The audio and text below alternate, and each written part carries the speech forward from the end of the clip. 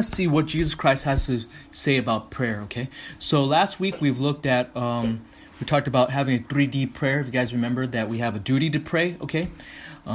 Scripture acknowledges the difficulty of prayer, and also yet there should be a delight in prayer, okay? So this is now looking at the topic of what Jesus has to teach about prayer.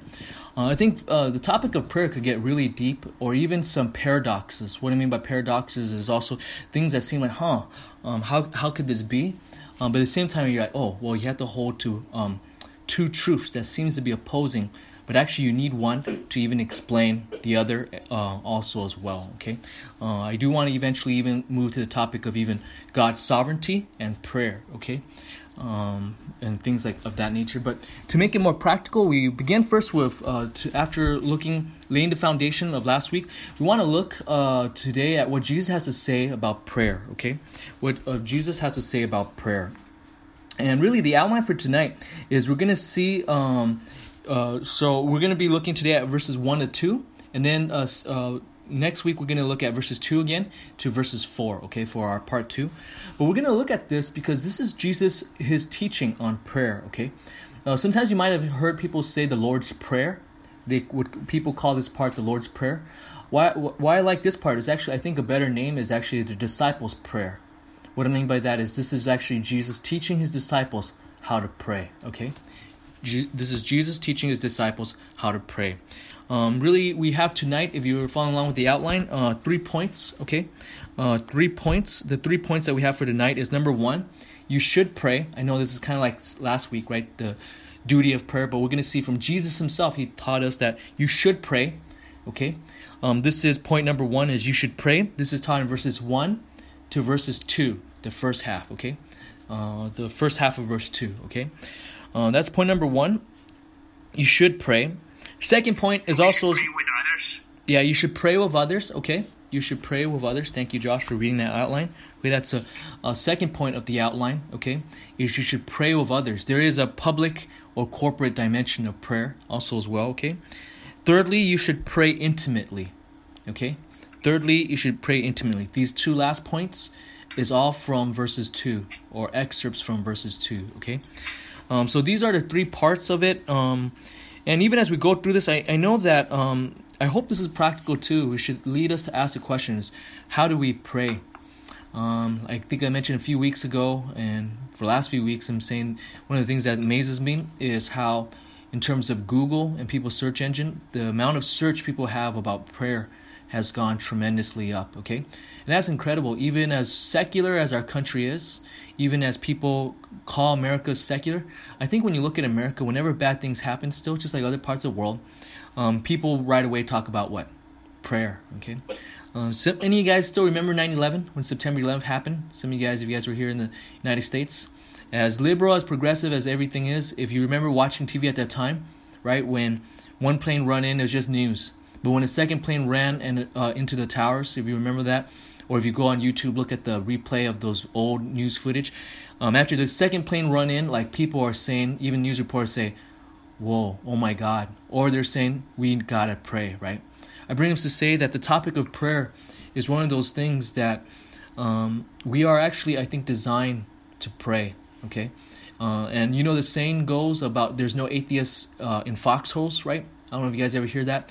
Is to capture the idea that when we're in trouble, you know, Romans 1 says people suppress the truth of God. People do know God. People live like there's no God sometimes, certain individuals. But then sometimes when emergency happen, people all of a sudden realize, oh, they need to search for a higher power. I remember even when I was going to go to Iraq, we were in Kuwait. Jin's stories, is a lot more dramatic. But for us, I remember, you can't sleep the night before. And I barely was falling asleep at 12 to 1. And then I felt someone kicking my boots. And I thought, it's time for my guard duty in the middle of the night. And the guy was actually our platoon atheist.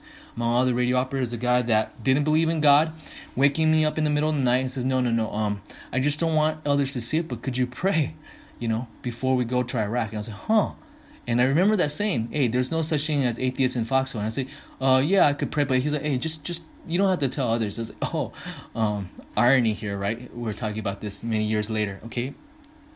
But all that is to say that when we think about prayer, we want to see what Jesus Christ has to say about prayer, okay? So in looking at this, look at right here, in beginning with our first point, you should pray.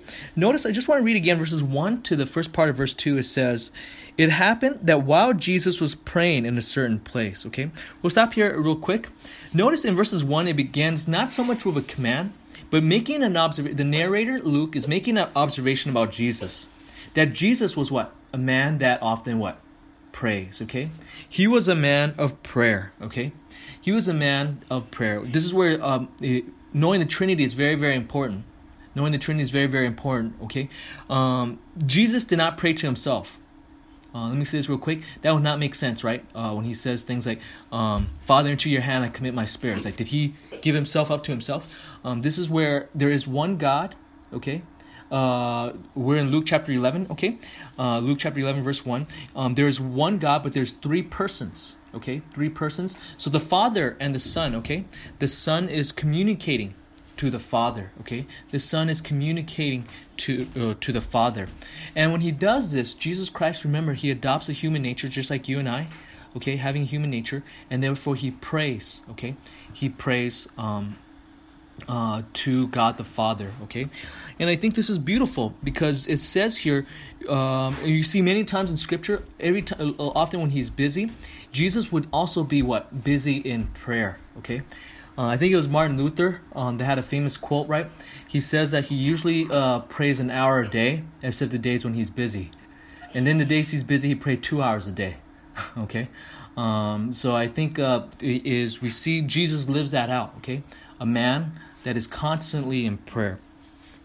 So while Jesus was praying, notice then, his disciples was very aware of Jesus' prayer. In fact, they probably have seen with Jesus' miracles oftentimes, Jesus would be a man of prayer. They would have been around in an atmosphere that was constantly of Jesus Christ praying, okay? Now look with me in verses 2. Verses 2, okay, says, verses 1, it goes on, and after he had finished, one of the disciples said to him, okay, we'll stop there real quick. So notice here that Jesus' prayer led the disciples to ask a question, okay? To ask a question, okay? To ask a question directed towards who? Jesus. And this is what they ask him. Lord, teach us to pray, okay? We'll stop here real quick. So here you see that the disciples want to actually what? Pray the same way as Jesus does, okay? I think this is important to see that disciples want to learn how to pray. We know, we are in our theology, it would be correct to say that prayer is talking to God, right? This is often the answer we say to someone when they don't know how to pray. We say, hey, prayer is talking to God. That's true. But nevertheless, I think you see what's fascinating is that there is a place for learning how to pray. Okay, there is a place that we need to revisit regularly of how to pray. Why is that important? Because when Jesus' disciples ask, hey, how do we pray? Jesus' disciples didn't just say, oh, it's just talking, that's okay. You all got it already. No, what does Jesus does instead is that he, what? Taught how to pray, okay? He taught his disciples how to pray. But not only is it only he's teaching his disciples how to pray, notice that the disciples found it was so important enough to write it down. And later on, the apostle Luke would then record this and write it out for us of how is it we pray. In fact, it wasn't just only one author of scripture that wrote it. Matthew, who was one of Jesus' original 12 disciples, also wrote his account in an earlier part of Jesus' ministry of teaching us how to pray. That's the part in Matthew 6, where Paul alluded to last week, okay? But here, when you see here, it says, after he had finished, one of the disciples said to him, Lord, teach us to pray. The idea here is, you see here, there's a sense of amazement where they want to learn from Jesus' model, okay? And by the way, notice it goes on in verses 1 and says what? Verses 1, it says, just as John also taught his disciples to what? To pray, okay? So here we know John the Baptist's ministry is pointing people towards who? Jesus Christ, right? He's a prophet that's not pointing to himself, glorifying himself. He's pointing people to say, hey guys, all your focus should be on Jesus Christ. But among the way, he's teaching many things too. He's teaching people repentance. You see that, for instance, in Luke chapter 1 and 2, okay? He's teaching people to repent. Luke chapter 3, not Luke 1 and 2. Luke chapter 3, he's teaching people to repent, right? He's teaching people to prepare for the kingdom of God that's coming with the Lord Jesus Christ. And the other things that we see here according to this verse is apparently John the Baptist also taught his followers how to pray, okay? So Jesus' followers saying, hey, if you're greater than John the Baptist, and if John the Baptist taught his disciples to pray, how much more could you teach us something how to pray? And look with me then in verses 2, the first part. Jesus' response assume, as you see what he has to say, is that he simply assumed that we should already be a person of prayer. Okay? It says, and he said to them, when you pray, say, we'll stop there real quick, okay? Notice he doesn't say if, okay? In the Greek, it's the idea of when. Not the idea of conditional, like probably, maybe or maybe not, okay? That option isn't even open to us, okay? The option is just basically of saying when, okay? Of saying if somewhere in your life, you might not be praying every single moment, but there'll be times and moments where you'll definitely be praying to God. So Jesus, right off the bat, with just this first part, already assumed that we should be what? We should be praying, okay? We should be praying. When I was preparing last week's lesson, I realized that the commands to pray is more, you probably find more of the verse that has commands where it says imperative, like thou shalt pray kind of thing. You see that probably more in the New Testament than in the Old Testament. Again, I'm not dogmatic, okay, but just from a brief survey, what I could find on Bible Gateway and looking at what kind of verb it is, like an imperative verb, a command verb, you see that really in the New Testament, really the New Testament after Christ, there's a lot more command to pray. But nevertheless, I think you should not say that, because the Old Testament doesn't command believers to pray regularly, therefore it was okay. No one prayed until Jesus Christ told us to pray. And I think that's a wrong way of reading the scripture. I think Jesus is often in line with the Old Testament. And when, at least for my own life, when I see it doesn't seem like they're aligned, is I have to revisit and say, hey, how am I interpreting? Am I interpreting the Old Testament in the right flow? Okay. So in light of this, I think that shows importance that even way back in the Old Testament, you see all the conditions. Scripture talks about, different things we do, right? Sacrifice, all this. But I think that's already presupposing that we are already, praying to God. We're seeking Him. We're going to Him regularly, okay? So as we see here, Jesus' assumption in just verse 2 is that we should definitely be praying. It's a question of when and not if, okay? And by the way, in the Greek, this is what they call a third class conditional, okay? I know in English when we say if, it's kind of vague, right? If you think about it, there's a lot of if kind of sentences I say, but they could be, the probability is different, okay? For instance, if I say to you a sentence like, if a dog could fly, and then you think of another conditional clause, for instance, like, if it is sunny today, or if it is raining, or if a dog could fly. Among these three sentences that I mentioned, which one is less probable of happening? Which one is less probable? If the dog could fly, right? Okay. Now, in English, it's not clear. But in the Greek, they actually have 5 different conditional sentences. 5 different kind of sentences to show more clear about which one is more likely, which one is when, which one is it's not true anymore, but if we go back hypothetically, okay, so what they call counterfactual statements. So there's all these kind of sentences, okay? There's 5 different Greek sentences to show, like example earlier, some things are more probable or possible than others, and something, while it's conditional, it definitely is going to happen. So in the Greek, this is what is called a third-class conditional sentence, is saying that this is going to happen, okay? The probability is very, very high that you will be praying. And therefore, if you're praying, Jesus is going to teach how should you definitely be praying, okay? What is the framework, okay? And again, not so much word-for-word formulaic system of rights and rituals and regulations, but more of like, if you pray, what is the general principle that should shape how you pray and how you talk to God, okay? So Jesus... Can I make an observation? Go ahead. I noticed in my Bible it says the verse 2 to 4 is considered the Lord's Prayer. Yeah. Mm-hmm. It's often called the Lord's Prayer. The reason why I like the name Disciples' Prayer is because this is Jesus teaching his disciples to pray. And by the way, the Lord's Prayer is what? All of the Bible where it teaches prayer. You could say it's almost the Lord teaching prayer. But certainly that's the classic term. I always like calling it the Disciples' Prayer because he's teaching the disciples, hey, you pray like this, okay? So I think that's the emphasis. Yeah, it's often called the Lord's Prayer, right? Okay. So going back on with this, as you know, just it is a question of when to pray. You know, when I was a young kid going to TCAC, when I was 18, going to church for the first time, I'll be honest, I was only focused on the English side. Maybe it's a cultural thing, right? We kind of flock to those that are similar to us, similar language. And as you guys know, that within less than a year after being at our church, I joined the Marines, and then less than a year or so later, we were already heading to Iraq.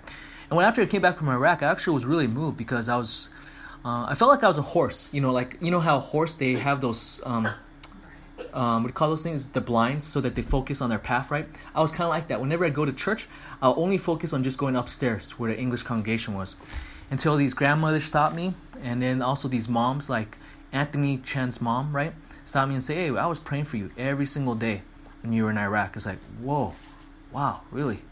I don't even think I prayed for myself every single day, or I don't think I even prayed every single day when I was in the Marines in Iraq. That's to say that what?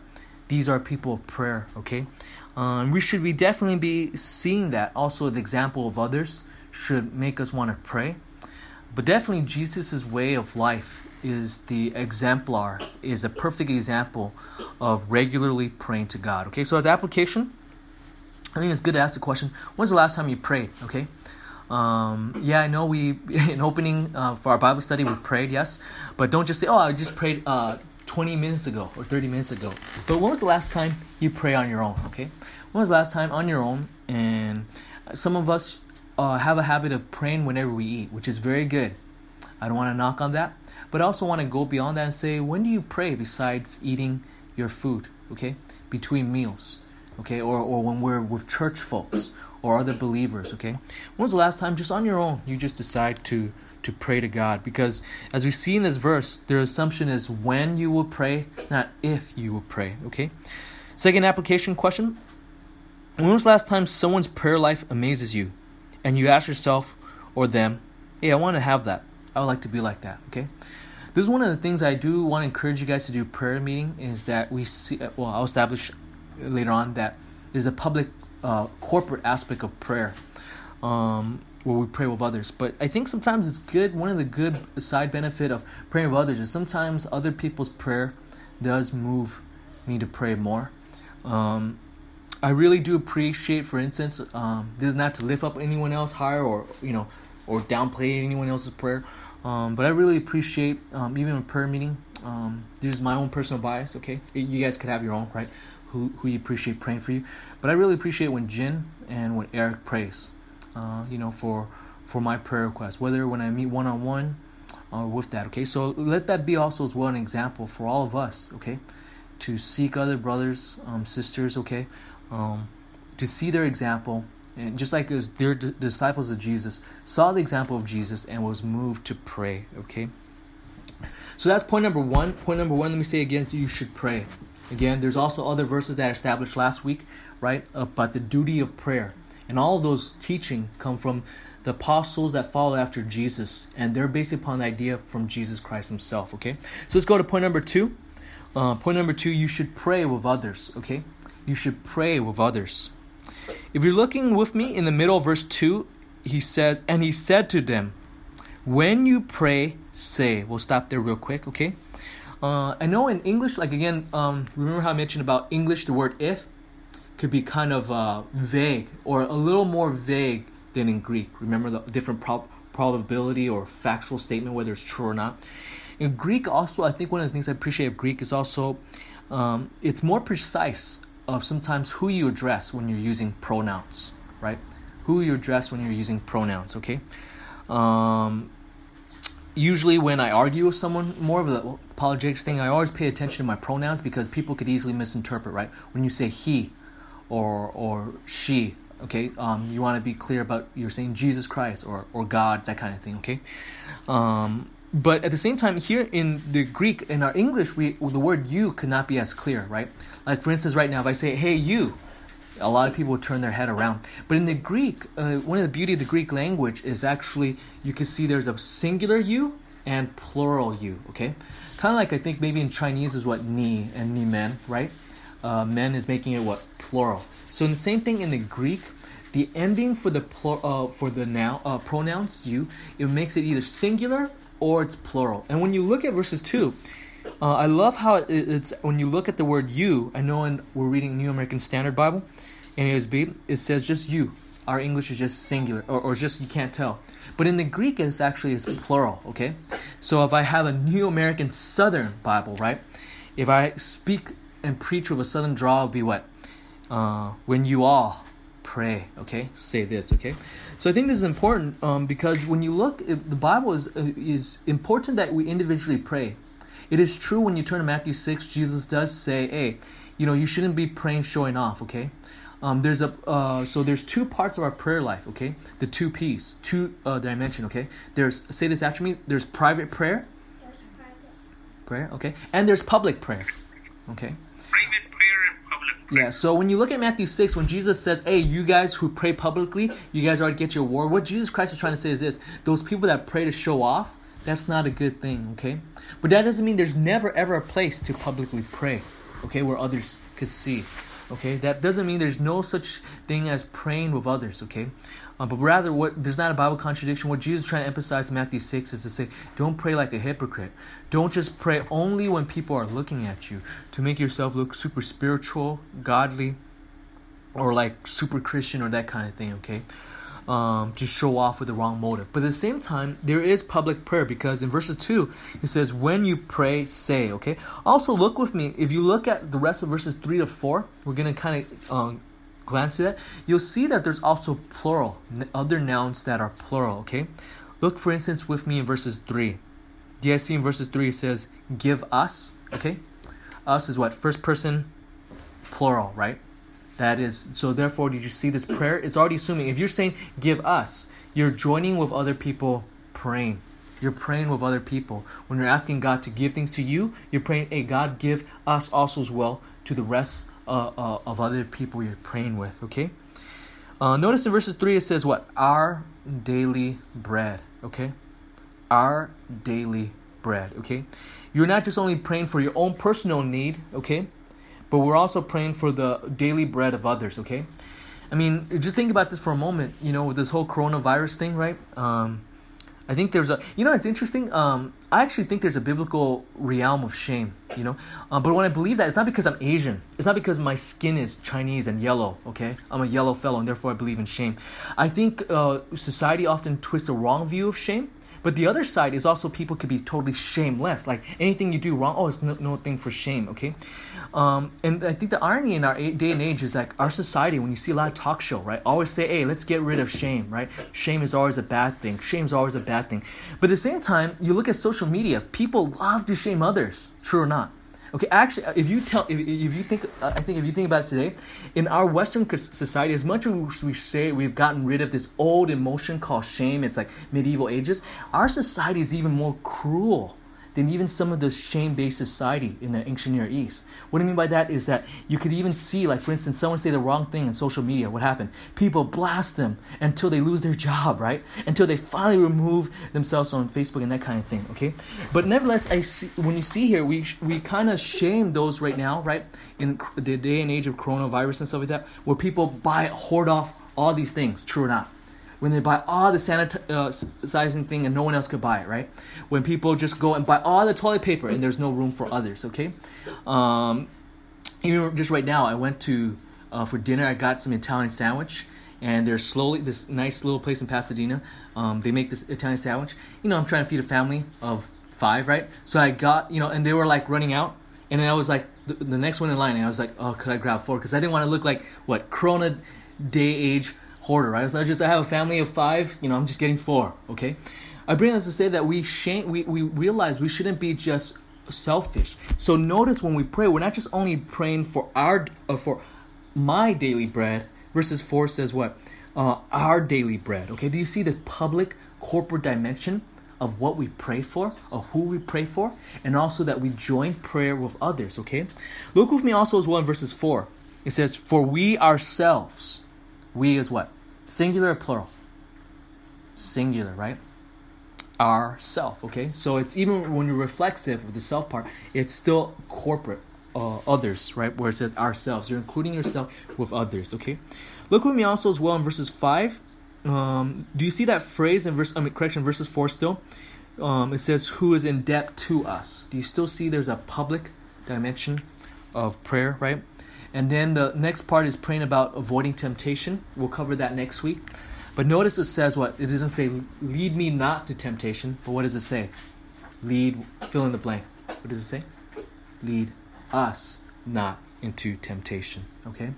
So I think there's a part where we see this. You should pray with others, okay? I think it is biblical. I think sometimes we need this reminder that, because especially we live in a very individualistic age, okay? We live in a day and age where we could get so many things instant, okay?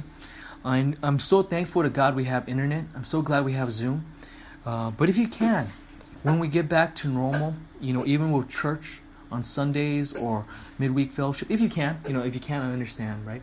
But join us, if possible, when physically possible, to be joining in prayer and fellowship together. Because God has called us to be involved in the corporate part of life, including corporate prayer, okay? So we need to pray with that, okay? So let's go to application questions, okay? Application questions. So this is a question, ask yourself, okay? When you are going through a tough time, do you pray with others, okay? Sometimes when we're going through tough times, I realize sometimes when we go through tough times, it could be kind of hard to maybe talk to others. Everyone's wired differently. Some, as soon as there's a tough time, you go and you want to share your burden. But I also realize some people's constitution, they're not wired that way. When you're going to a tough time, you just want to be alone. But still, even if you want to be alone, I think it's always good to ask, hey, could you pray for me? And could you pray for me right now? Okay? Try not to be cynical when you say, hey, could you pray for me? Sometimes, I ask, but I'm sure he doesn't. You could also say, hey, could you just call right now? And we just pray together. Okay? Could you just publicly pray for me right now? Okay? Second question, when you are going through good times, do you pray with others in praise to God? Okay? Even when you're not going through a time of struggling, I think it's still good to pray. And you'll be so surprised. When you go around asking people, what can I pray for you? Okay? You'll be so surprised how much prayers is needed in the life in people's life, okay? I know sometimes when we have prayer meeting, like things like this, when there's so many of us, right? When you look at the video on Zoom, you see Phil there, you see Victor there, you see Mrs. Burton, and some of you guys don't, not necessarily every day, every week in El Monte, right? We're thankful for Leanne and Christopher for that, right? But it's kind of hard to pray. But at the same time, we go individually. When we go to individuals, wow, they often share even more prayer requests, okay? So pray with others, even when things are going well. There's probably an opportunity God's calling you to even take that time to pray, okay? Because listen, all of us are going through some trial. You're either leaving a trial and praising God, or you're going to be just about to go into a trial, or you're in the midst of a trial, okay? So in the midst of all that, we should pray with others, okay? Pray with others, and don't miss that, okay? Practical ways, this is more practical suggestion. So I think what we've been doing now, for the last few years, I've been encouraging every time we do Bible study is to write down prayer requests, right? We do prayer meeting, every meetings that we've been doing with our church. I don't think that was always our way of our church. It was led by the conviction that I felt was like, if Jesus Christ could even say the temple was a house of prayer, if Jesus Christ see importance of prayer that much, how much more so that every time we meet with one another, we should talk to one another. But if we don't talk to God, we're also missing a very important person that's there that we're not talking to, okay? So in sending all those prayers out, whether couples meeting, right, or whether Bible study with, Tuesday or Thursday night, or with a youth group, or with Sunday, right? Those are opportunities we could pray for others, okay? Those are opportunities to pray privately, okay? But also as well, if you struggle with prayer sometimes, it's also important to say, hey, you know what? I know this person's phone number. I know this person's prayer request I saw, but I could definitely call and pray for them, okay? I could pray. And sometimes when you read the email prayer request, you might not be sure, but that's also a good time to say, hey, you know what, to call. One of the things I'm actually so encouraged is I actually think the Chinese side, this is my biased opinion. This is my biased opinion, okay? I actually think our English side is maybe a little bit more biblically solid than the Chinese side, generally speaking. Not every individual, okay? But if there's one thing I think we could learn from the Chinese side in our, as we as an English congregation in our Chinese church, is the Chinese side. I think there's a lot of people that genuinely are people that pray. Okay, you know, one of the things I'm encouraged every week is Pastor Ling. Not every week, but every other week or so, he'll follow up with me and say, "Hey, I saw the prayer requests of this individual. Can we help him out? X, Y, or Z. Is she okay? Are they okay?" So that tells me that what? That Mrs. Ling and Pastor Ling, they're both praying, okay? That they're definitely aware, that they didn't just say, "Oh, click, delete. Oh, there's another email that I don't need. Let's put in the spam box. Let's put Jimmy in the spam box, right? Let's put whatever, okay?" But rather, this opportunity we could pray, okay? Pray individually for them, okay? I actually feel that because of the coronavirus, I'm actually not meeting with you guys as much, but I'm also walking a lot more, praying, okay? Not just walking and reading, okay? But also walking, and there's times it's like, you know what? It's already 10 p.m. I still need to finish my step. I'm just going to go walk and just pray, okay? Rather than just walking unsafe and I'm going to run into some coyotes and be some lunch meat for some wild dogs. I'm just going to go over there, right? And just pray, okay? Just pray for people with that, okay?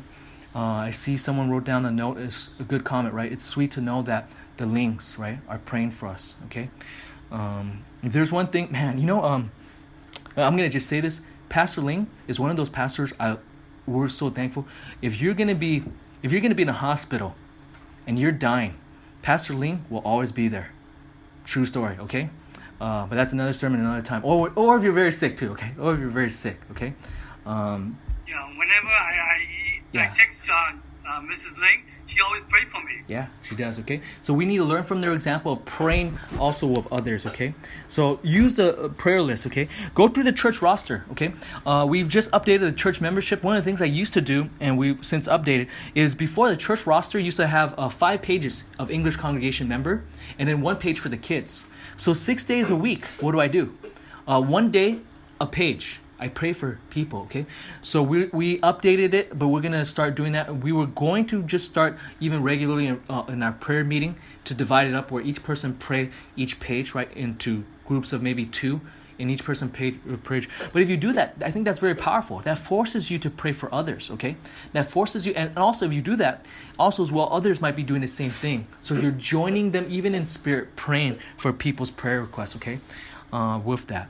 Okay, so that's a way of praying for others, okay? And also as well, if you don't know the prayer request, when an opportunity to say, "Hey," call him, say, "Hey," okay? What can we pray for, you know? Sometimes even when I call you guys, right, even logistical things, let's just say I call, right, saying, "Hey, Brother Eric, if you could do this or whatever." I think that's sometimes also a good opportunity, even when you're doing things like that, like you're calling for about worship or details of announcement or telling someone things. I think those are opportunities to never take it for granted. Don't put it to waste, even to make it spiritual.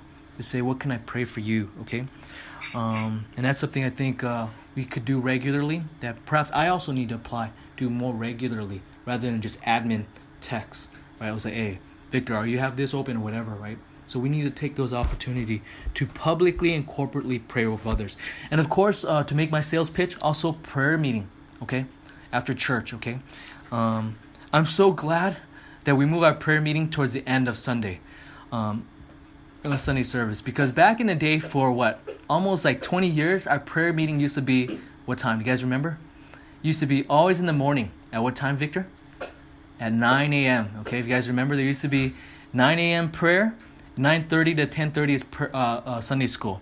And there's many times in prayer meeting, it's just who's sitting there. Victor, okay? Just Victor there himself, praying for the people and praying for the church, okay? I'm glad we actually made that adjustment in the afternoon, and that actually has more people to pray. One pastor once told me when I was a young kid in high school, was saying, you often see, because when I was in high school, I was leading a Christian club. My desire to be a pastor began when I was 15. Got saved, became a Christian, trying to preach Jesus to everyone.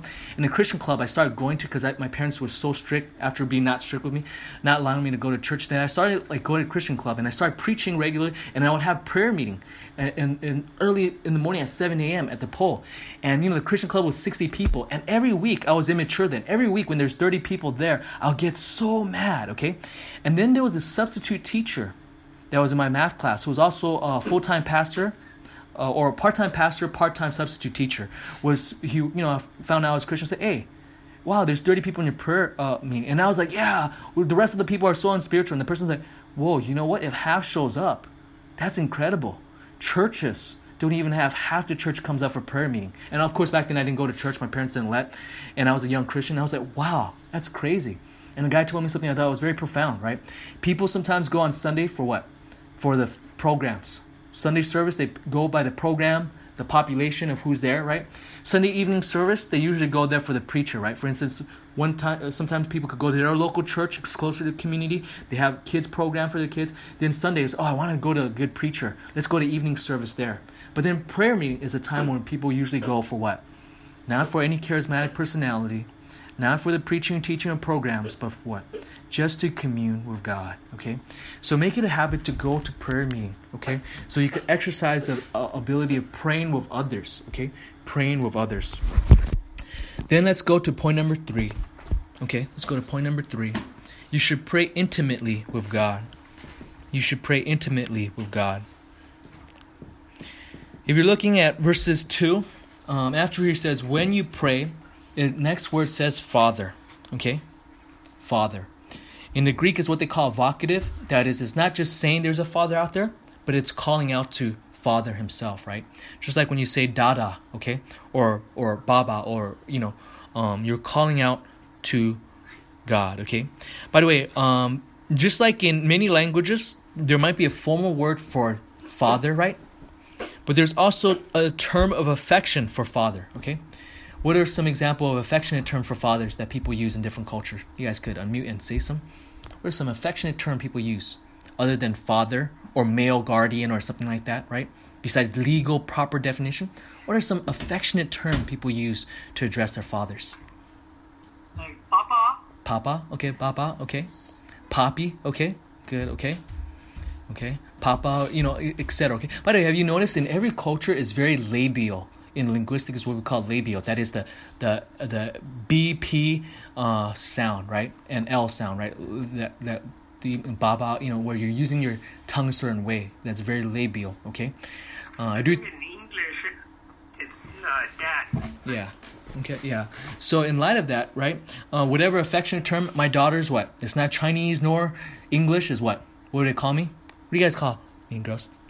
They say Dada. Okay. Dada. So it's not quite daddy, but with that, okay? Now in the Greek, okay, this term here that we see for father is actually not the formal term, okay? But is actually a term that is of endearment, okay? So here we see that he's addressing, okay? And by the way, you see in other places too, Jesus would call his father what? God the Father, Abba, okay? With Aramaic or Hebrew, okay? Which is, actually, when you look at the whole Old Testament, that term is never used by anyone to address God in that way.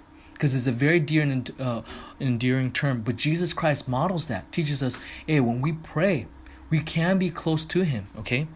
We can be close to him.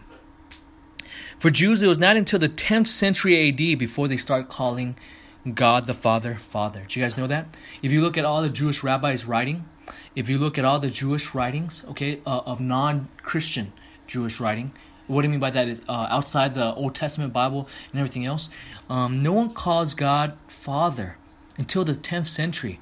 10th century, for you guys to know, to put it in historical context, that's the medieval ages, okay? Medieval ages. During the medieval time, that's when the Jews were finally calling God Father. And I actually think that's actually because of dialogues, debates, and conversation between Jews and Christians. But that's another sermon, another time, okay? So we see here, at the same time, there's a moment of truth. Is there a reason why they call at certain time, Jimmy? I think it was after a long time because of growing Christian influence surrounding them. They see Christians saying that too, that they started adopting that too, okay? I know Jesus taught this, but I think there was a lot of resistance to that. I also think sometimes when we base things on works, that is, we have to do good things to go to heaven, a lot of when we do that, when we have that kind of wrong view that we go to heaven by doing good things, we could end up trusting our method, ourselves so much more, that God could kind of be distant, right? We sin so much, and then we're always gauging ourselves that way. So God could appear very distant, because, if you're trying to work so hard to go to God by your own power, we're not good enough. In fact, it'll be very frustrating. It'll be like taking one step forward, but 3 steps back, going up like a sandy mountain, always going down. So I think that's probably another reason why, okay? I mean, it's debatable with that, but I think going back on with that is we see that, Jesus addressed God favorably. And notice, by the way, he teaches this the disciples' prayer. He's telling we should pray too. We should call him Father, okay? But then we also see this truth, and we cannot unvarnish or somehow clean it up because it is true. Jesus also teaches us that what? Not everyone's spiritual father is God, okay? Turn with me real quick to John 8:58, okay? John 8:58, this is the teaching of Jesus in the Gospel of John, okay? John chapter 8, verses 58. In the context, there were some of the religious leaders that, of course, they're caught up in trying to say that the way we go to heaven is by doing good things to go there, okay? Josh, you unmuted. You look like you want to read. Go ahead, read John 8:58.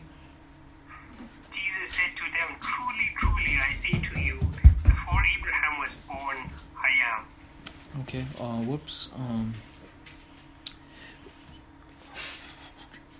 John, actually it's not John 8, John 5. John 5. Should be John. Is it John 5:58? Might be 8:44. Yeah, 8:44. I'm so sorry. John 8:44. Yeah. Josh, you could go ahead and read that. 8:44. You are of your father, the devil, and you want to do the desires of your father. He was a murderer from the beginning and does not stand in the truth, because there is no truth in him.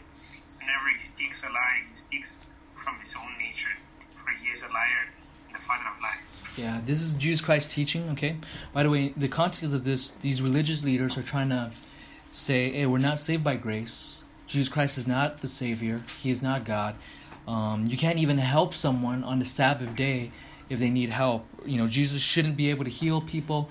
There's no forgiveness, all of that. And Jesus is saying, you know what? Your spiritual father is not God. You think so, but it is not, okay? So everyone has some kind of spiritual or non-spiritual father, okay? How do you know who's your spiritual father?